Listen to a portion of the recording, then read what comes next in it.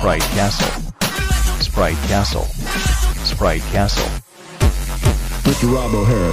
Sprite Castle. Hello and welcome to Sprite Castle, the show in which we play, discuss, and review Commodore 64 games. My name is Rob Flack O'Hara, and on this episode of Sprite Castle, I will be discussing the Munsters. Do you happen to know what the name of the Munsters' pet dragon was? You will find that out by the end of this episode.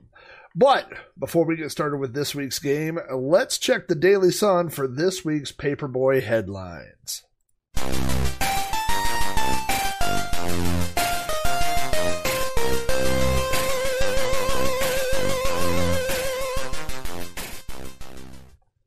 Welcome back to another episode of Sprite Castle. I like to start off the news by giving all my video links. You can go to youtube.com/Sprite Castle and find links to not Sprite Castle, but to You Don't Know Flack. If you want to find Sprite Castle, you need to go to youtube.com/Amigos Retro Gaming, and there are playlists there where you can watch this podcast instead of just listening to it. I like to add there's videos of the game, there are screenshots of the box art and things like that I find, and plus you can look at my dumb face. So that's always a plus. If you want to catch my Wednesday night streams or other streams as they pop up, you can go to twitch.tv/Rob O'Hara. That is free. And, of course, all my podcast links and everything are located at podcast.robohara.com. So with that out of the way, let's see. I don't think that I have much feedback to report on over the last episode, which was River Raid. I think I pretty much covered everything in River Raid. I got some email discussion about people earning patches and the scores that you needed to achieve the patches. I don't have any official Activision patches, but maybe that's something, I was going to say something I work on. I don't think Activision's still sitting on River Raid patches. Maybe I work on it by going to eBay, buying some patches. But I did get lots of little comments from people commenting on River Raid and talking about how they enjoyed the game, and I enjoyed reading all of those. Let's jump ahead to this week's King of the Castle.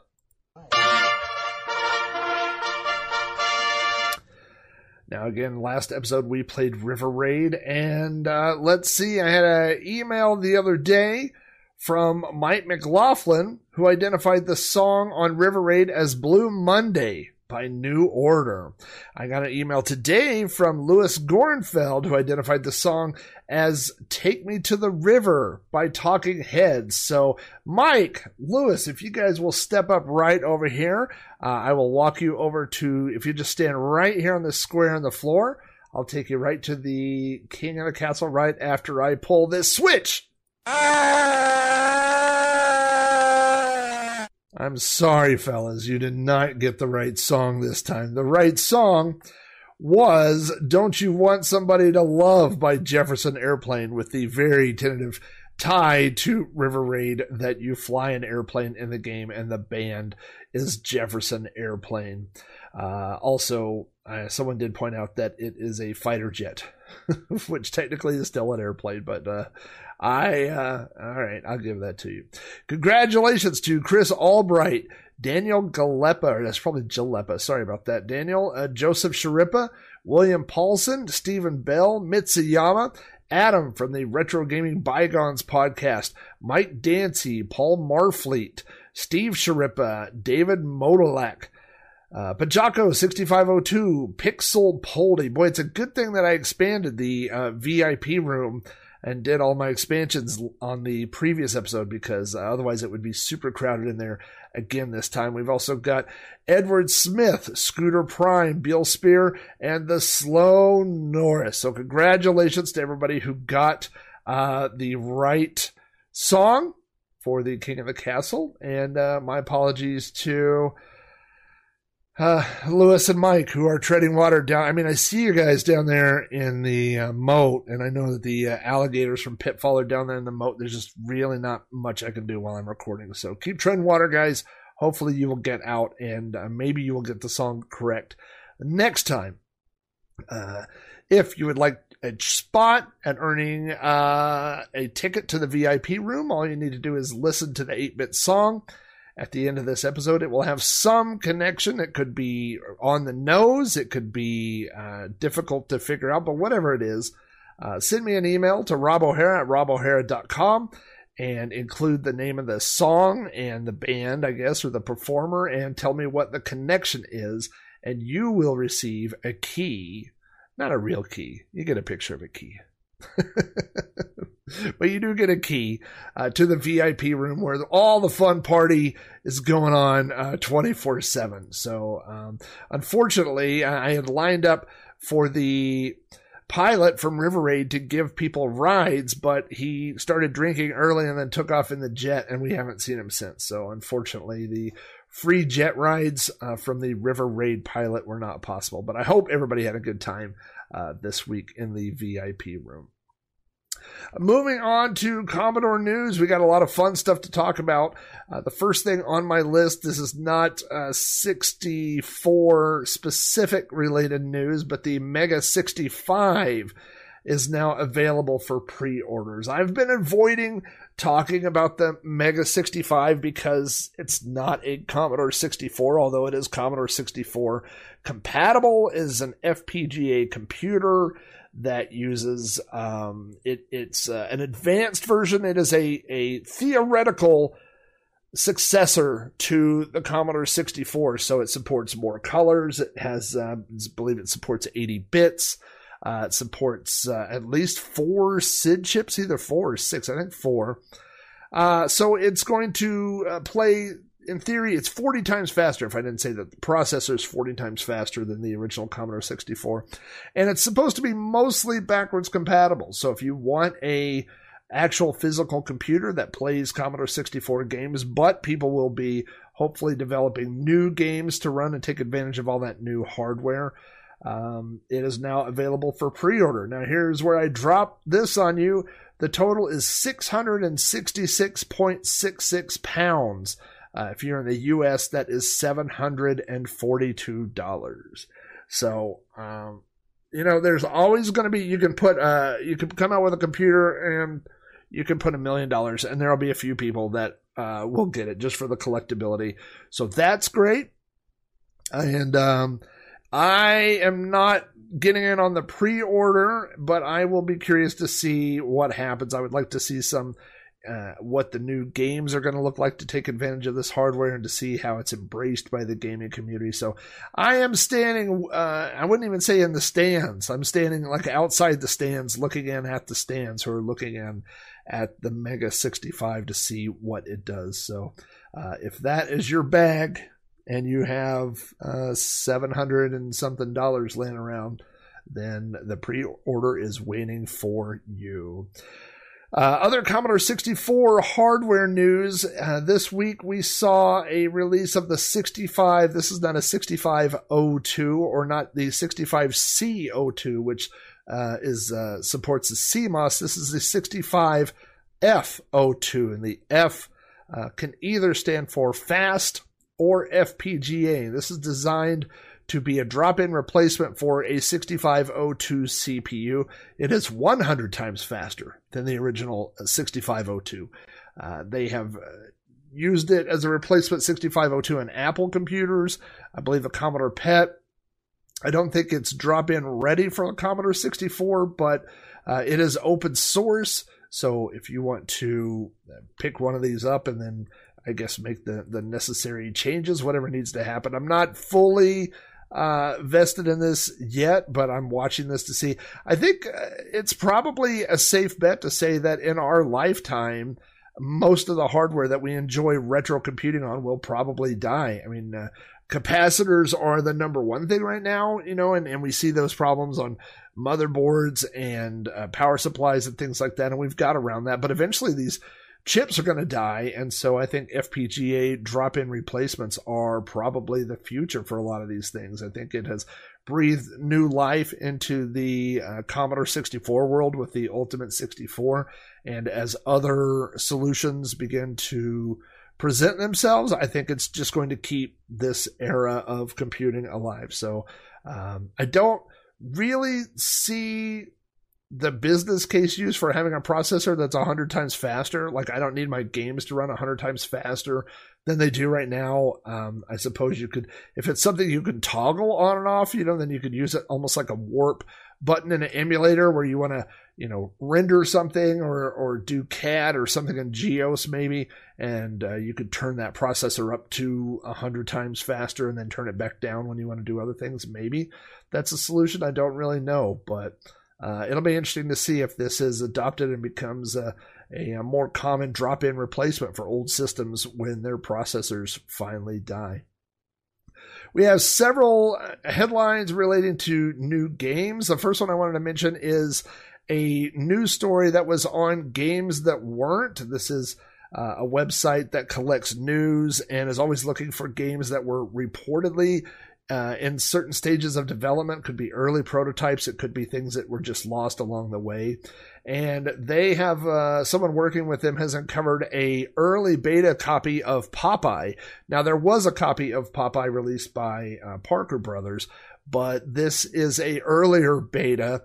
It hasn't been seen in 40 years, and I believe the same guy that worked with them on recovering Joust is the same person that worked on this. So that is available on the Games That Weren't website if you want to download that earlier version of Popeye and check it out. It looks a little bit different than the ones that we're used to, so that's pretty interesting. The Arlisoft, this guy is a porting machine. On the last episode, I talked about how he had just released Galaga for the Commodore 64, and in between that episode and this episode, he has ported over Galaxian as well. Now, I don't know, I suppose there are probably some people out there that prefer Galaxian to Galaga, I don't know, but it was obviously the predecessor. I have a lot of early memories of playing Galaxian. It was one of the few games that my local bowling alley had when my mom went there when I was a really little kid. And I remember going and playing Galaxian. In fact, I would take my Legos. I think I mentioned this on the Lego episode of You Don't Know Flack. I would take my Legos and I would build little tiny ships that looked like the ships from Galaxian. So I definitely had some experience playing that game as a kid. This version includes a 2-player co-op mode and a speedrun mode. And it says that all the enemy attack code was ported directly from the arcade Z80 code. So it should act and play exactly like the arcade game, which is pretty exciting. So go out there and Google Arlisoft and Galaxian, and you will definitely be able to find that. It's on itch.io, and I believe it's arlisoft.itch.io, and you'll be able to find that and download for free. I played another new free game called Rocket Away 2. This is I believe what is the term for this genre? Like a endless runner. It's kind of similar to that, except for it's a space game, and you are flying through space, and you basically have to avoid asteroids. And I believe this is a sequel to a former competition game, maybe one of those 4K games, something like that. And so this is kind of a fun, I believe it's being advertised as a party game. You could play this as a party game, see who could get the highest score or whatever. You know what? It's free. Don't complain. Go play it. Get in your rocket. And fly away to a copy of Rocket Away 2, which is now available for free. Speaking of free, there's a new game out called Starhawks, which is another game by Richard Bayless. This is a a new Zap cover disc. It is a Galaxian style game. Lots of space games coming out right now. So it's a little bit different. There's a shield, and the graphics, the sprites are larger than what I'm used to. So there's not a lot of space between you and the aliens. So when they come down pretty fast. But if you want to take on the challenge of eliminating the galaxy of evil Starhawks, and that's HAWX, then Google Starhawks, and you'll be able to find that. And finally, this is like the 11:59 breaking news of the day, is Sarah Jane Avery has released Briley Witch Chronicles. You can find this on Sarah's page on itch.io. If you search Twitter for Briley Witch Chronicles, I've been mentioning about 100 tweets today. So it is all over the interwebs. People have been excited. They've been waiting a long time for this. I believe this is a original. Well, I know it's an original RPG. I believe she refers to it as a JRPG. From my experience, it kind of looks like, Link or Zelda, like those type of games where you move around through a world and go into buildings and you talk to people, and it is available for $9.99, and for that you can download the CRT image, which can be put on just about anything. You can play it on emulators, you can play it on the Mister. You can put it on an Easy Flash, play it on a real Commodore 64, however you want to do that. It's real configurable. You can play it on anything. And you also get this huge PDF manual, which has everything you need to know. It has all the backstory and stuff like that. It's $9.99. I bought my copy this morning, and I have not had a chance to play it, but I will be playing it this evening. I can't wait to jump into that. I believe she said that it has somewhere around 20 hours worth of gameplay adventure. So, and if you've played any of Sarah Jane Avery's games in the past, you know that she puts out quality stuff. She's done a lot of shoot 'em up games. She's done a lot of different style of games, but all of her stuff is just top notch. Super great music, graphics, gameplay.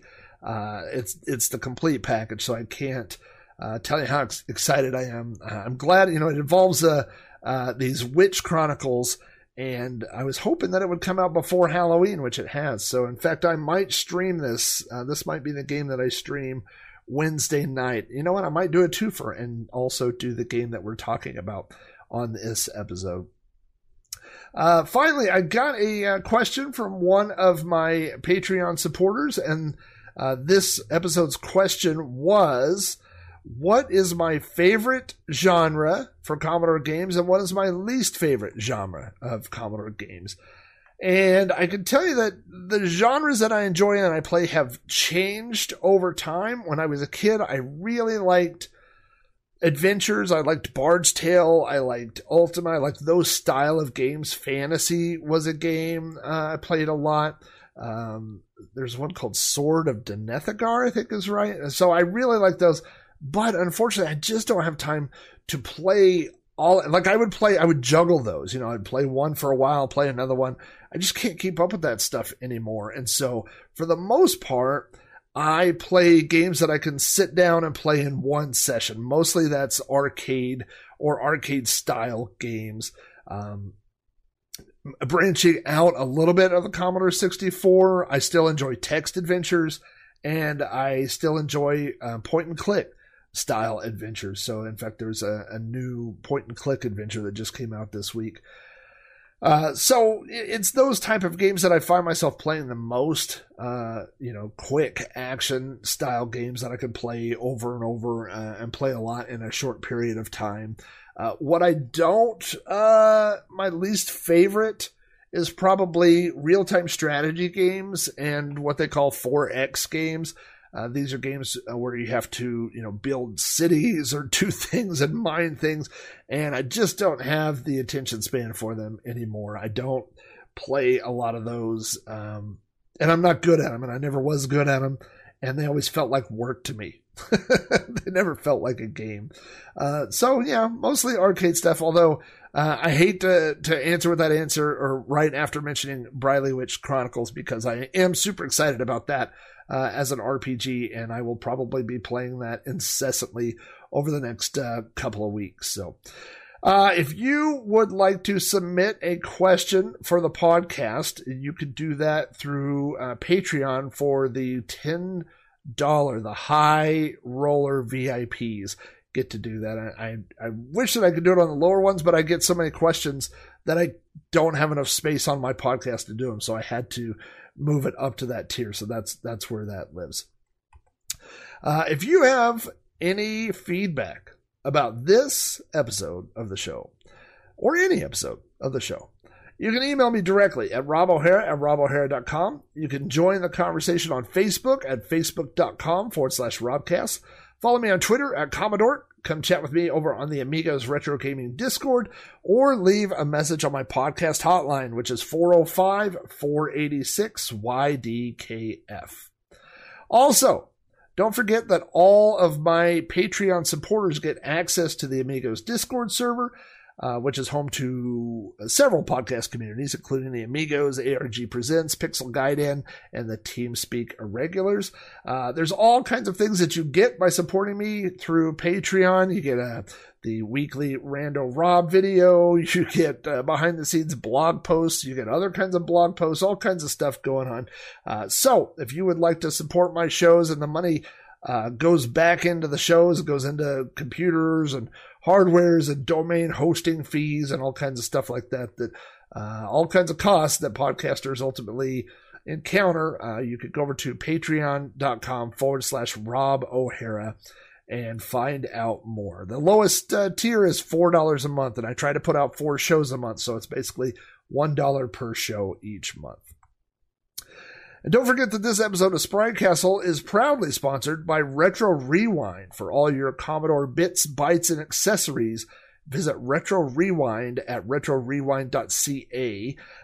When you're checking out, I haven't updated the picture on this, but the checkout code has changed. So when you check out, use SC for Sprite Castle 10 to get 10% off your total order. So if you buy a little bit, you get a little bit of a discount. If you buy a lot, get a bigger discount. See how it works? 10%. Scalable. That's them, how that math works, I guess. I don't know. I didn't do so good at math. But Retro Rewind has all kinds of stuff. If you go, just go check it out. If you have a Commodore computer, go to retrorewind.ca and just look around. All their, they have troubleshooting harnesses, they have cartridges, they have all kinds of stuff that you probably either don't have yet or don't know about. That's the only reason why you wouldn't have one. So, I don't know. Kind of going on about Retro Rewind, but I go out there about once a month and just go see what they've got, if they've got anything new. And I think most of the money that I have made from advertising on this show through Retro Rewind has gone right back to Retro Rewind's website, and I've used my own discount code about 3 times to order things. So, Retro Rewind, can't beat it. And those are this week's headlines, which were brought to you by my local paperboy who just ran into one of the tombstones in my neighbor's yard. Got any cookies in there? Now that we've covered this week's news, let's discuss this week's snack. Crack, crack, crack the egg into the bowl. Crack, crack, crack the egg into the bowl. Talking snack. You know, as a kid, Halloween and trick-or-treating is all about the candy that you get. You go out, knock on doors, people give you candy, you come home. Some of the candy's good. Some of it may not be so good. You know, you might get a Reese's Pieces, a Reese's Peanut Butter Cup. That's good. You might get some weird taffy or some old hard candy that was left over from last year. That might not be as good. But the thing about being an adult is you can really buy candy anytime you want. You don't have to wait till Halloween to get a thing of candy. I could go to Sam's right now and buy a bucket with 8 pounds of Jelly Bellies in it, you know. So I don't have to wait till Halloween. But I really don't need that much sugar, that much candy in my life. But there's this small window that seems to happen every year where I go out and buy candy, and I buy it not immediately before Halloween, like maybe 2 or 3 weeks before Halloween. And what happens every year? That candy gets eaten before Halloween, and we have to go buy new candy. So we went to the store a couple of weeks ago and bought a bag of these new Kit Kats, and they are in a green bag. You can't miss them. And they say Witch's Brew on them. And they are regular Kit Kats, but it says marshmallow flavored. And they are covered, it's like got marshmallow either under the chocolate or mixed in with the chocolate. And let me tell you, it's pretty good. It's so good, in fact, that I found myself walking from my room in here out to the little bowl of candy, which is next to our front door. We were all ready for trick-or-treaters, and I went in there, got a couple, came back in, worked on this episode. Then I went back out there. Then I came back in with another handful. And I'm not proud to say that we're going to have to buy more candy before Halloween because someone has eaten all the Witch's Brew Kit Kats. And unfortunately, that person is me. So I don't really have any food that I associate with the Munsters or with this game, but it's definitely a Halloween kind of fun game. And so this Halloween candy is what I ate most of while I was working on this episode. I loved trick-or-treating as a kid. Did you ever have that one house in your neighborhood that was so scary that you were afraid to go up there? Boy, we had that house in my neighborhood. But speaking of scary houses, The Munsters was published for the Commodore 64 in 1989 by Alternative Software. It is a game for one player that uses joystick controls. If you look on Lemon 64 versus Moby Games versus other places, you will see different publishers because different people publish this game for different systems. But on the Commodore 64, it was published by Alternative Software. Alternative Software was based in Castleford, in Yorkshire, England. They published lots of games for the Commodore 64. The Dalek Attack, Zoids, Huckleberry Hound, and Hollywood Capers. I think that's a DOS game, actually. But they published several games for the Commodore 64, and I would say they're all about of this same quality. A lot of the people that worked on this, a lot of the companies that worked on this is all their first title. I believe this is their first listed Commodore title. It was programmed by Bill Count and Pete Hickinson. The graphics were by M. Edwards, and I looked these guys up, and this was the first game that all of these guys worked on. And then we have the music by the infamous Ben Daglish. And once you hear the music, in fact, I have a small clip of it here. You can tell that it was done by someone great, and Ben Daglish is one of the greats for the system for sure.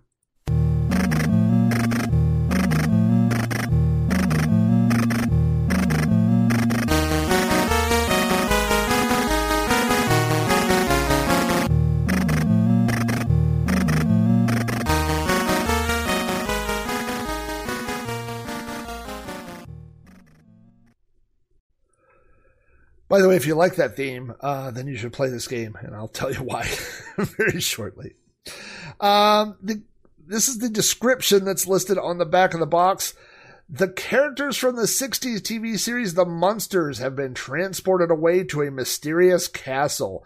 Playing as different members of the family in succession, the player must rescue them. As you walk through each room, you must collect items to help you deal with each challenge. You must build up your spell power by shooting ghouls, zombies, and vampires, as this allows you to deal with other challenges. Avoid contact with those monsters as they will zap your energy and finally kill you. And then it says, you have but a single life. Well, that is definitely true. You do play as all the different monsters, so that is true in advertising. And you do have a small, it's not a health meter, it's a vial of energy that gets depleted. But once it's gone, you are dead, and in this game, dead is dead. You will be starting over. This game was based on the Munsters television show. The Munsters television show aired in the United States from 1964 to 1966. There are 5 main members of the family. There's Grandpa, the vampire, Lily, who is Grandpa's daughter. There's Herman, the giant Frankenstein-looking fellow. Then we have Eddie, who is kind of he's a small vampire, although sometimes he is also seen as he has some werewolf look to him. I don't know. And then there's Marilyn, who looks completely normal, probably named after Marilyn Manson. So these 5 characters of the show lived in this big haunted mansion, and it was actually created kind of as a satire of the American life at that time. It was made by the producers and the creators of Leave It to Beaver. So they took that show and kind of made a satire by flipping all the characters into strange looking people, although they act totally normal and never seem to realize that they were different than anyone else. The Munsters aired for 70 episodes on those 2 seasons, and then it was canceled after the release of Batman. The ratings for Batman were so good that it drove the Munsters right off the air. Of course, at the same time the Munsters were on the air, they were competing against the Addams Family, which was another similar television show at that time. When we look at the box of the Munsters, we see the logo to the TV show, The Munsters, which is in front of the house. That's on the top third. And then we see the 5 characters of the family and some ghosts kind of swirling around.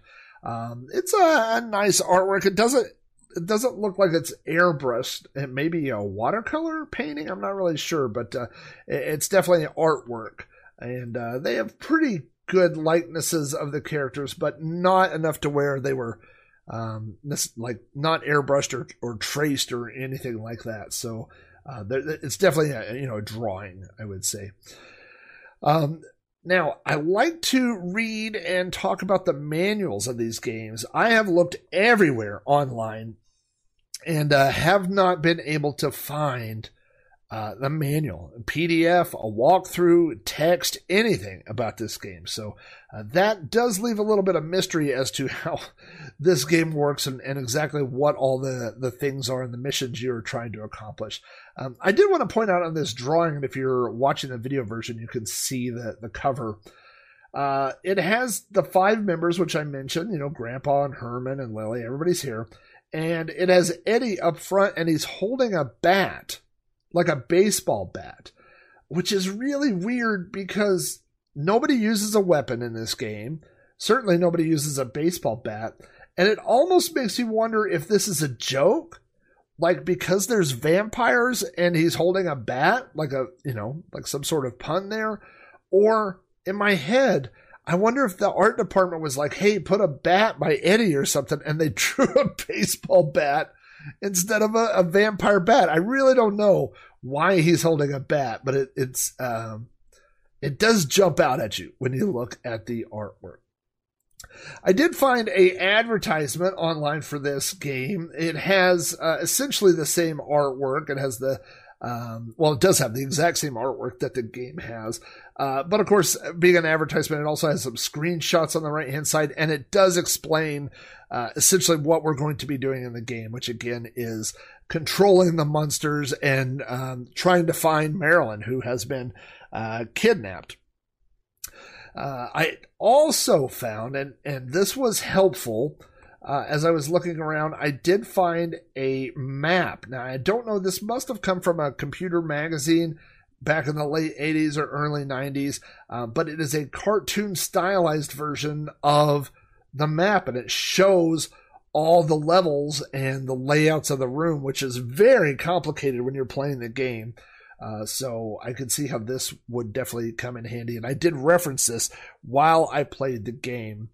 As I switch on the video version here, as I move over to the video, I would like to point out, and I'm not really patting myself on the back, but I could not find a complete walkthrough or playthrough of this game, the Commodore 64 version, on YouTube, and so I made one.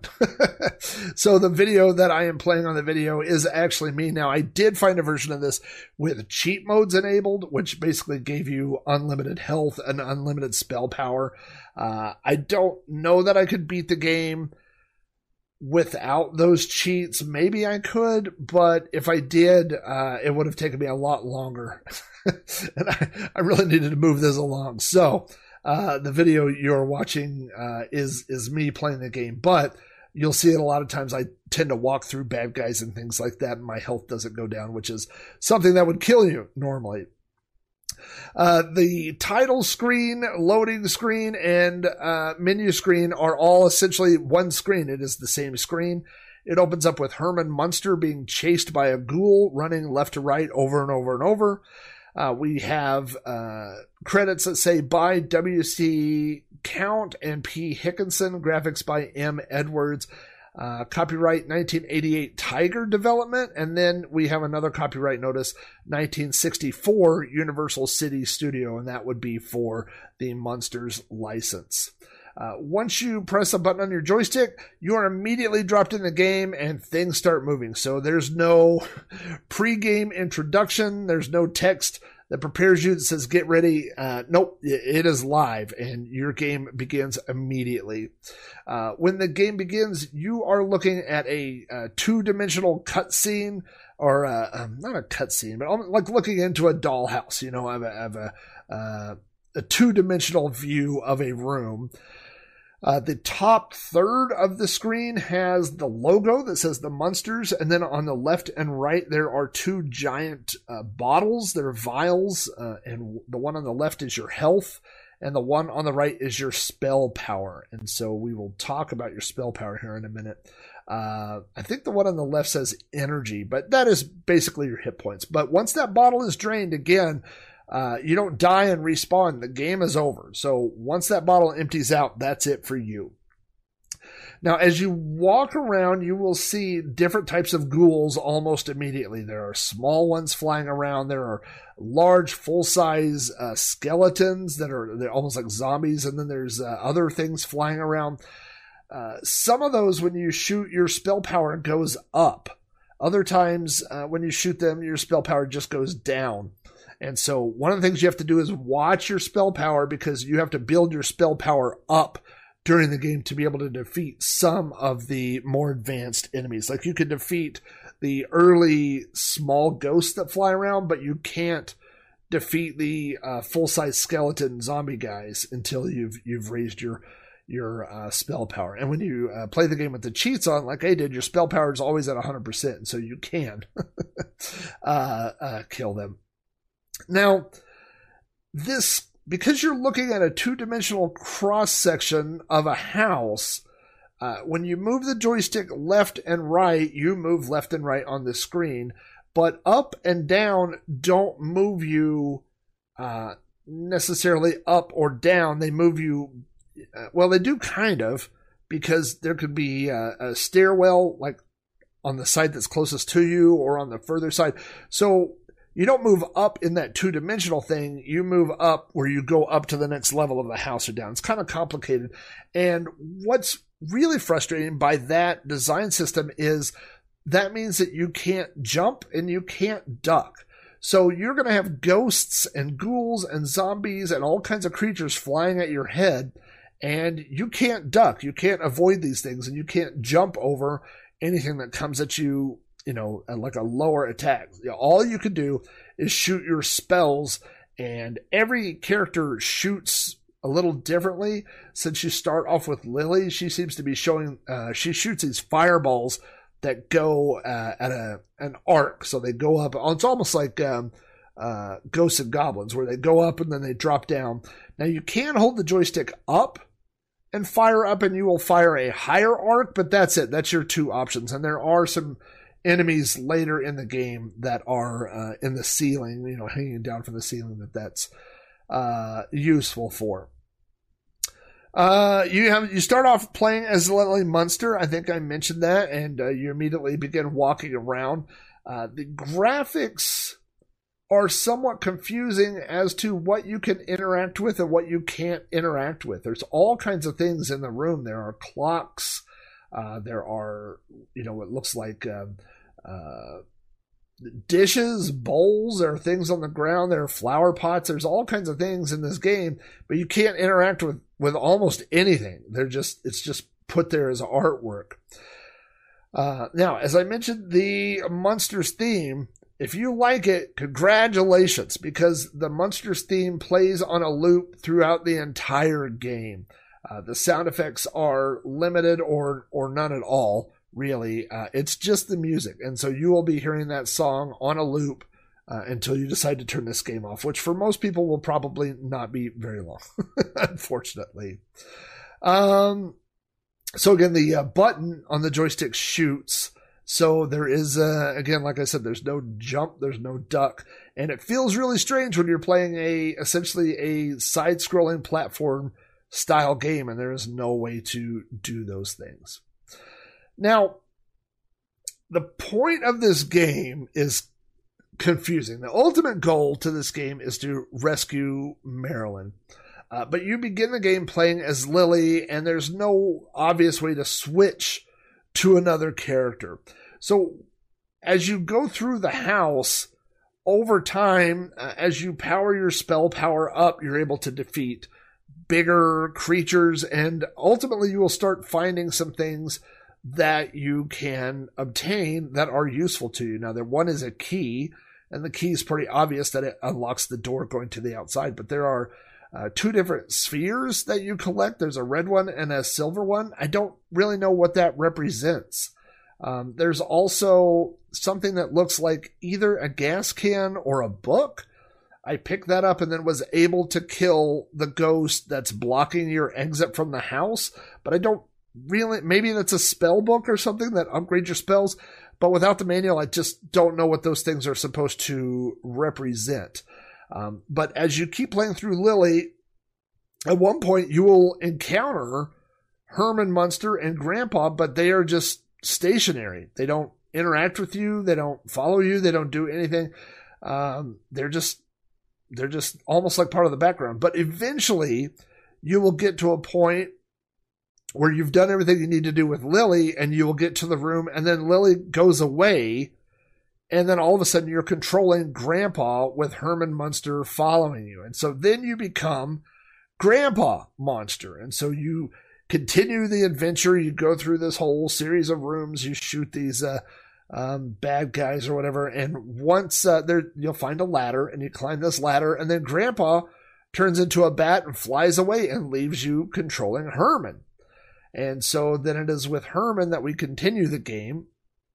And we go through investigating, searching this whole house or whatever. And then we do find Eddie, one of our children. And then we go back outside. And then once you go outside, the whole game changes. This game has been, every room, it's all a 2D platform puzzle kind of game. And when you go outside, all of a sudden, you are controlling Spot. And if you didn't know, Spot is the Munster's pet dragon.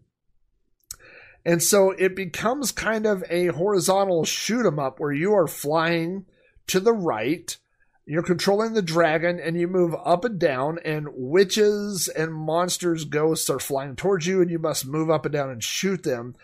But the family is traveling in their little car, and I don't think it's the Dragula. I think it's the other car. Gosh, I can't think of what the name of it is, but I think it's the something. I don't remember what it was, but anyway, regardless, they're in their family car, and so a lot of times what you have to do is you will see like pedestrians or kids on bicycles, and you have to hold down the button and pick up the car. So it's like making the car jump.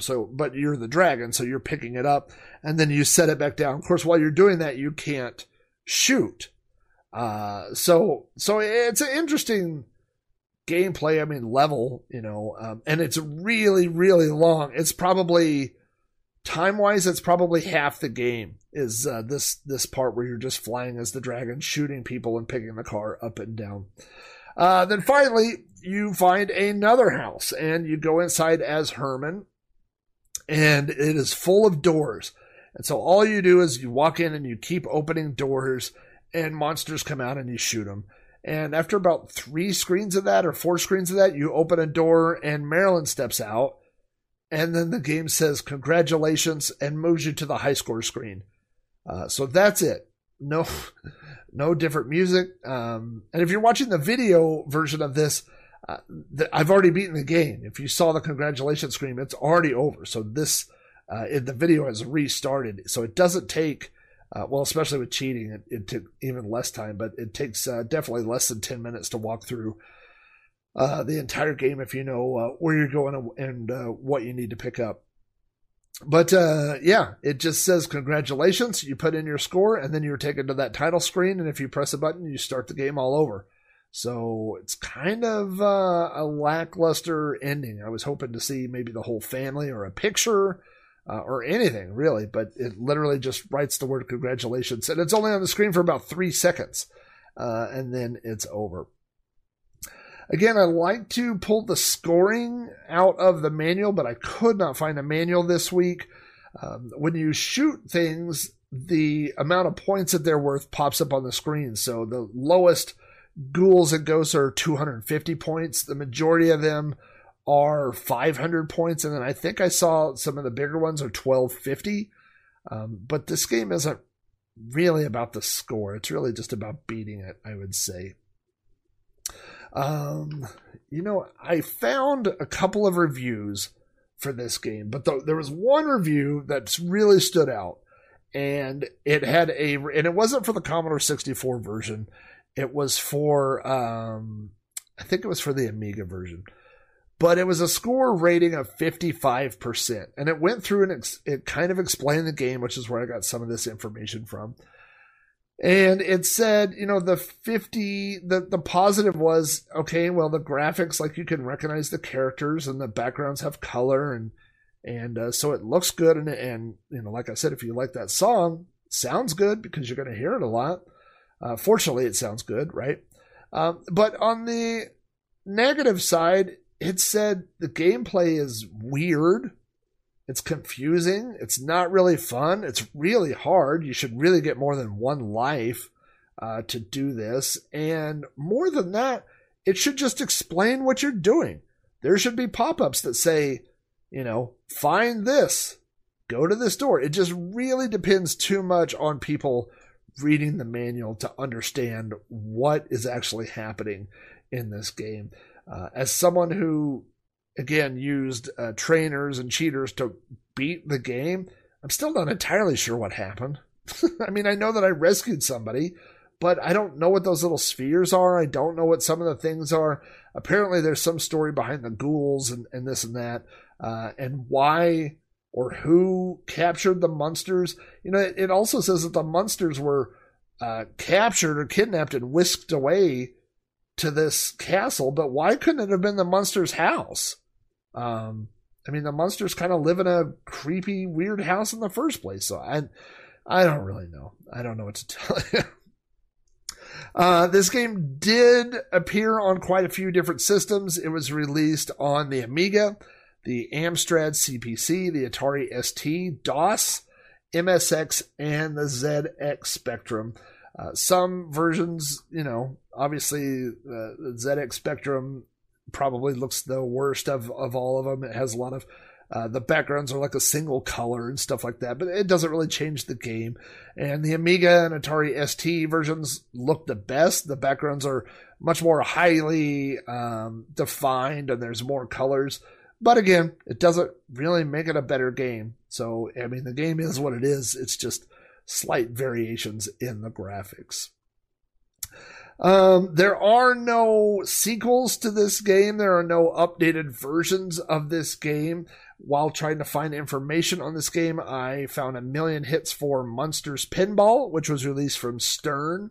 And there's a game called Planet Coaster, which is basically a theme park simulator type game. And there is a add-on pack called the Monster Coach. That's the name of the car, the Monster Coach Construction Kit. And so you can add the monsters into Planet Coaster if you want. But not a lot out there for this game. In fact, I had the same problem when trying to find links to purchase it on eBay. I found lots of links to the Monsters board games. There was also a Monsters card game. And found even a few Monsters lunchboxes. But the only copy of the video game that I found was for the Amiga, and it was a very reasonable $7. So if you're a Monsters collector or an Amiga collector, it had another 20-something shipping to me because it was in the UK. So if you're in England, it might be a little bit cheaper for you to have it shipped. But could not find any Commodore 64 copies. If I had found a manual available, I would have bought it just so I would know more about what was going on.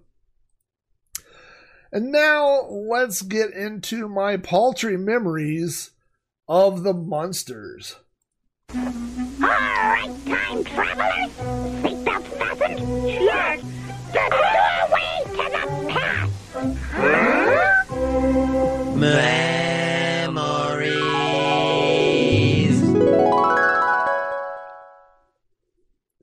As a kid, I was not a big fan of the Munsters or the Addams Family, and in fact, I mixed them up quite frequently. I wasn't sure which was which.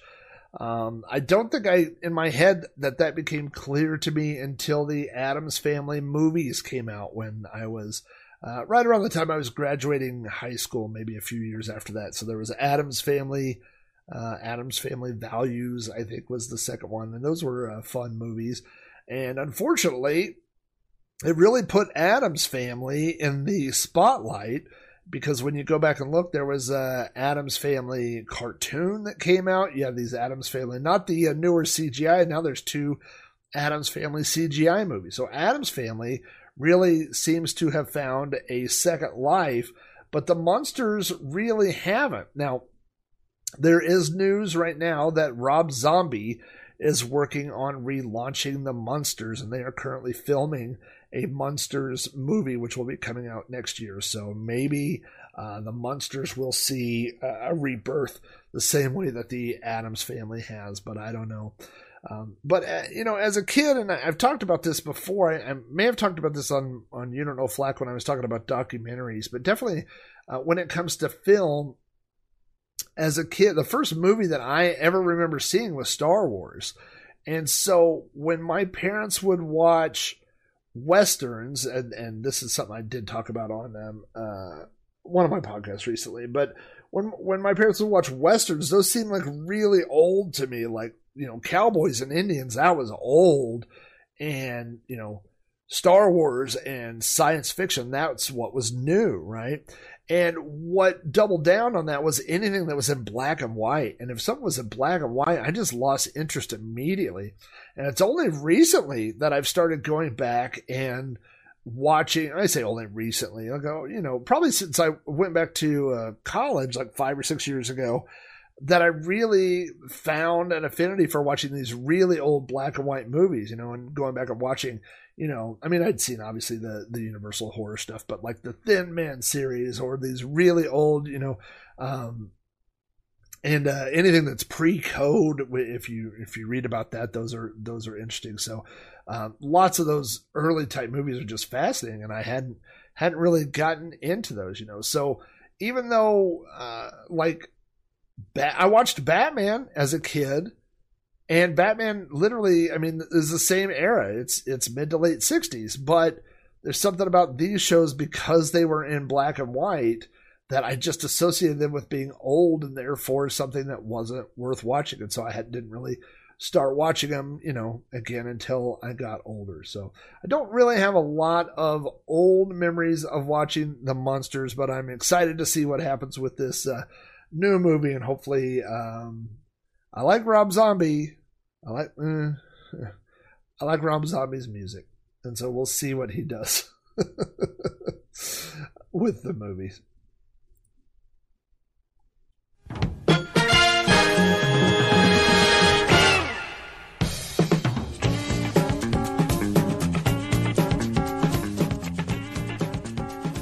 Hear ye, hear ye. It is time to pass judgment on the Munsters.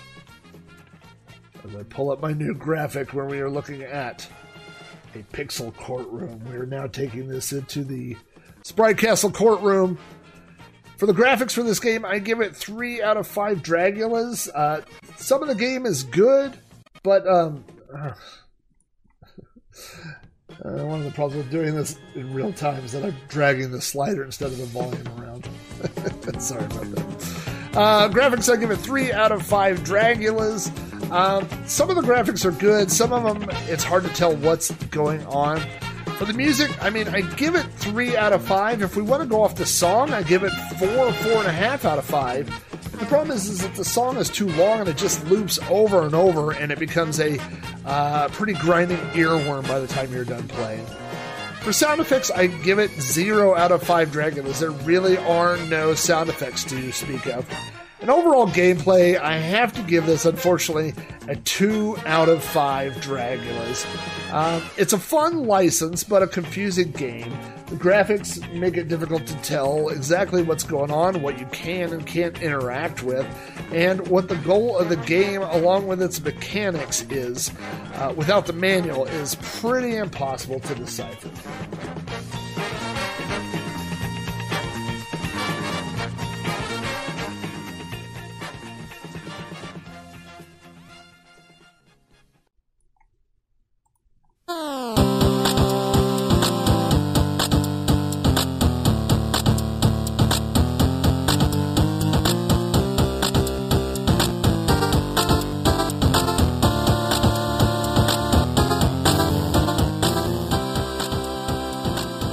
Feedback about this or any episode of the show, you can always email me directly at robohara@robohara.com. Join the conversation on Facebook at facebook.com/Robcast. Follow me on Twitter at Commodore. Come chat with me on the Amigos Retro Gaming Discord, or leave a message on my podcast hotline at 405-486-YDKF. All patrons of my shows get behind-the-scenes blog posts, weekly videos, access to the Amigos Retro Gaming Discord server, and other additional perks. To find out more, visit patreon.com/Rob O'Hara. An extra special thanks to all my patrons. These are the people that keep the show moving forward every single week. So thank you to my 8-bit supporters, Alan Hennessy, Alan Hudgens, Armadon Restel, Brian Barr, Kerry Clanton, Chris Albright, new supporter, hello Chris, Chris Folds, C Dubs, Cowbird Boy, Dan Paradroid Hebe, Dave Velociraptor, David Hearn, David Modolac, Eric Stryanisi, Garrett Allier, Gary Heather, Graham Vedke, Jake Nonamaker, Jason Warnes, John Bodekar Schaller, new supporter John Pearson, hello John, John Treholt, Jose Cazada, Joshua Eckroth, Mark Ellie, Mike McLaughlin, Mitsuyama, Mr. Bundy, Mr. Wacky, Nathan Degenhart, Olaf Hope, Patrick Markey, Rad Max. I love it when a phone alarm goes off in the middle of a show. Rydar and Christopher Bow, Retro Trace, Rick Reynolds, new supporter Robot Doctor 82 for all your robotic doctor needs. Hit up Robot Doctor 82. Roy Jacobs, Scooter Prime, Scott Lambert, another new supporter, Scott Meredith. Hello, Scott, longtime listener and longtime friend. Thanks for joining up with the Patreon crew. Scrap Arcade, Stephen Burt, Steve Rasmussen, The Slow Norris, Zeke Papsky, Zerfall, and the mysterious Cobra Kai.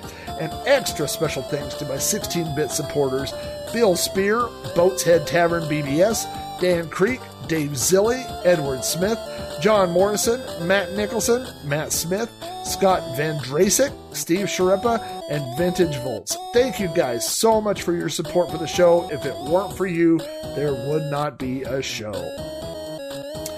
This episode of Sprite Castle is proudly sponsored by Retro Rewind. For all your Commodore bits, bytes, and accessories, visit Retro Rewind at retrorewind.ca. And don't forget to use SC10 when checking out for a 10% discount on all orders.